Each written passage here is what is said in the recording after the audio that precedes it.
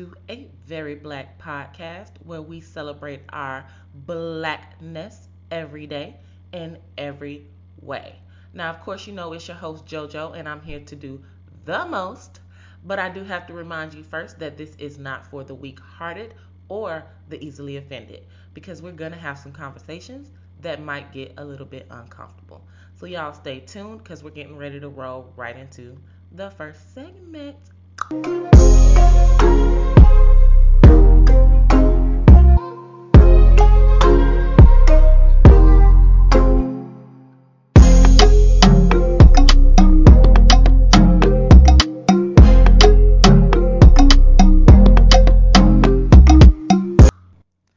Welcome back.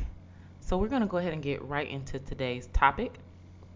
So, today I want to talk about how I woke up black again. And there's honestly so many layers to that. And I just want to break those layers down for you. Because when I say I woke up black, I also woke up oppressed. I woke up afraid to be pulled over by the police because my cell phone or my skin color might be considered a weapon. I woke up having to censor myself because the way I talk or the way I carry myself might be considered ghetto. Or I might be coined the angry black woman because I speak too loud or because I say shit with my chest. I woke up outraged. I woke up absolutely outraged because we are still screaming justice for Breonna Taylor, justice for Tony McDade, justice for a 12-year-old little girl killed by her classmates and swept under the rug. Say her name, Shukri Abdi. We're still signing petitions to have Kendrick Johnson's case reopened. I woke up outraged because George Floyd did not have to die, but he did. He died unarmed and nonviolent because he was black. If you're black and you're not outraged every single day you wake up and this shit is still happening, then you are a part of the problem. I feel like every black person should be outraged right now by the senseless killings of black people. And not at just the hands of cops. Because let's not forget, Trayvon Martin was minding his motherfucking business. He was walking home from the store where he was gunned down by a non-police officer whom the 911 dispatcher had already told to stay in his vehicle. But somehow he's still a free man. And Trayvon Martin is no longer with us. Another beautiful black soul lost because his skin color was considered a threat. I don't think it's important for other races to feel how we feel, but it is your duty. It's your duty. Bring up these conversations. Have these conversations with your friends, with your family members. It's going to be uncomfortable, but the conversation needs to be had because clearly it's not being had. Your silence is just as bad as you not supporting us at all. And that goes for anybody, whether you're black, white, Mexican, Asian. Silence speaks a lot louder than you think. And to me, silence says, I don't give a fuck. Silence says, I don't care if black people keep dying, even though they weren't violent, even though they were unarmed, even though they weren't a threat. Don't be silent. Do something. Do something. Sign a petition. Go to a march. Donate. Donate to a fund of your choice, as long as that fund supports the cause. Be a voice. Create your own platform. If you feel like you don't have a platform, create one. Because if you have a voice, you have to be the voice for the voiceless. You have to fight for those who can't fight. Because at the end of the day, a revolution is happening. Changes are happening. George Floyd's death sparked global protests, riots, looting. Because people are fed the fuck up. They're tired of seeing it happen. And the unrest is going to continue until we get justice, until we are liberated. My blackness shouldn't have to come with terms and conditions. I'm unapologetically black as fuck. I'm always going to be black. I'm going to own my blackness. And you can feel how you want to feel. But the days of me censoring myself, those days are about to be over. Because I'm going to be me, and I don't give a fuck who doesn't like it.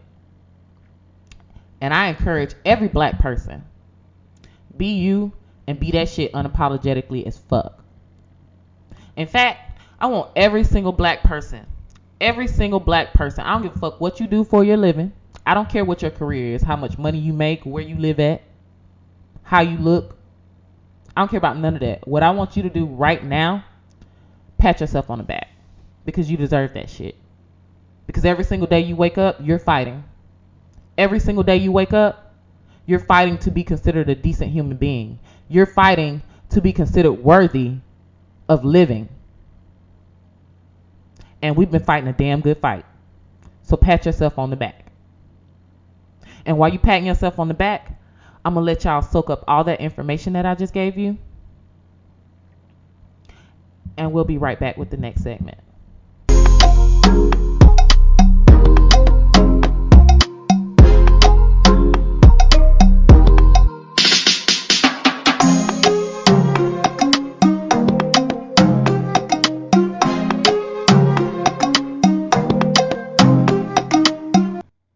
So for this segment, I want to talk about reparations. I want to talk about how I woke up black again today, and I still ain't got no damn reparations. Like, I need to know exactly who the fuck is on the reparations committee around this bitch. Because where the fuck is my 40 acres and that mule that you promised my grandparents' grandparents? I'm talking about back in 1865, and here we are in 2020, still trying to figure out when we going to get our damn reparations. I mean, at this point, y'all might as well go ahead and add interest. You might as well go ahead and throw a cool $100,000 on top. And no, we don't need no stipulations to how we can get it. If you black, you get reparations. Period. Like, when y'all gonna give them to us? When we gonna talk about it? When are we gonna have this conversation? Do we need to start a petition? Is there a petition out there? I'm gonna do my research on that. Because I really want to know why we haven't been paid, why we haven't been compensated for our pain, for our suffering of our ancestors. Not even just us, for the pain and suffering of our ancestors. Like, we are owed that. And I'm pretty sure y'all can reference back to when a Union general, I believe his name was Sherman, William Sherman, he promised that when my great great great grandparents came back from the American Civil War, that they would be gifted 40 acres of land and one working mule, and we have not received it yet. So reparations committee, I need you to come forward, because we need to have a conversation. And I know y'all feel me, because I'm pretty sure every black person, no matter what your status, would not mind receiving some free land and an extra $100,000. If you don't want the working mule, give it to me. I'll work that motherfucker. But we're owed that. We're demanding it. So somebody let me know. Anybody but a dead body, let me know. How can I get my goddamn reparations? So y'all make sure y'all stay tuned. We're going to roll right into the last segment. And then we're going to wrap it on up.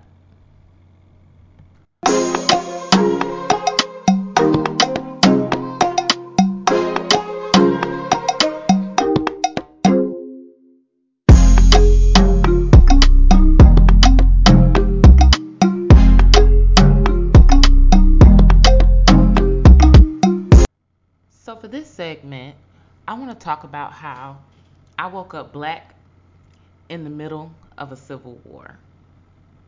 That's right.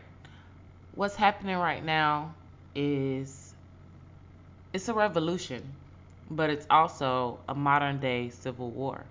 It's the people versus the police. It's everybody versus white supremacy. These are the stories that we're going to tell our kids and our grandkids. Some of us already have kids, and these are the things, the conversations that we're starting to have with them. It's important to educate them on what's happening right now. It's important for them to understand that their skin color is considered a weapon. It's important for them to know the names of George Floyd, Breonna Taylor, Ahmaud Arbery, Trayvon Martin, Philando Castile, Eric Garner, Sandra Bland, Tony McDade. It's important for them to know these names because these are the people that are ultimately shaping the future of how things are going to happen. They were the start, and we are the finish. And we're definitely living in a wartime, in a war zone, in our own fucking backyard. Sometimes even in our own front yard. It's all out in the open right now. It's out there for everybody to see. Some of y'all got PTSD and you don't even know it because you up here watching people die. You're watching them die, take their last breath on TV and on your phone and on your tablet. And it's become the norm, which is fucking crazy. It's absolutely insane. But these are the times that we're living in. It's a wartime. It's time to put your motherfucking gear on. Strap up them goddamn boots. Because we about to march. We about to make some noise. We about to make some changes. So I hope that everything I said today is received by everybody that listened. Whether you received it in a good light, whether it resonated with you, I hope you received it. So I encourage everybody to come back and join me for my next episode. And I hope that you all enjoyed listening today. Once again, it's your host, JoJo, always here to do the most, celebrating my blackness every single day. And thank you all for tuning in to a very black podcast. Goodbye.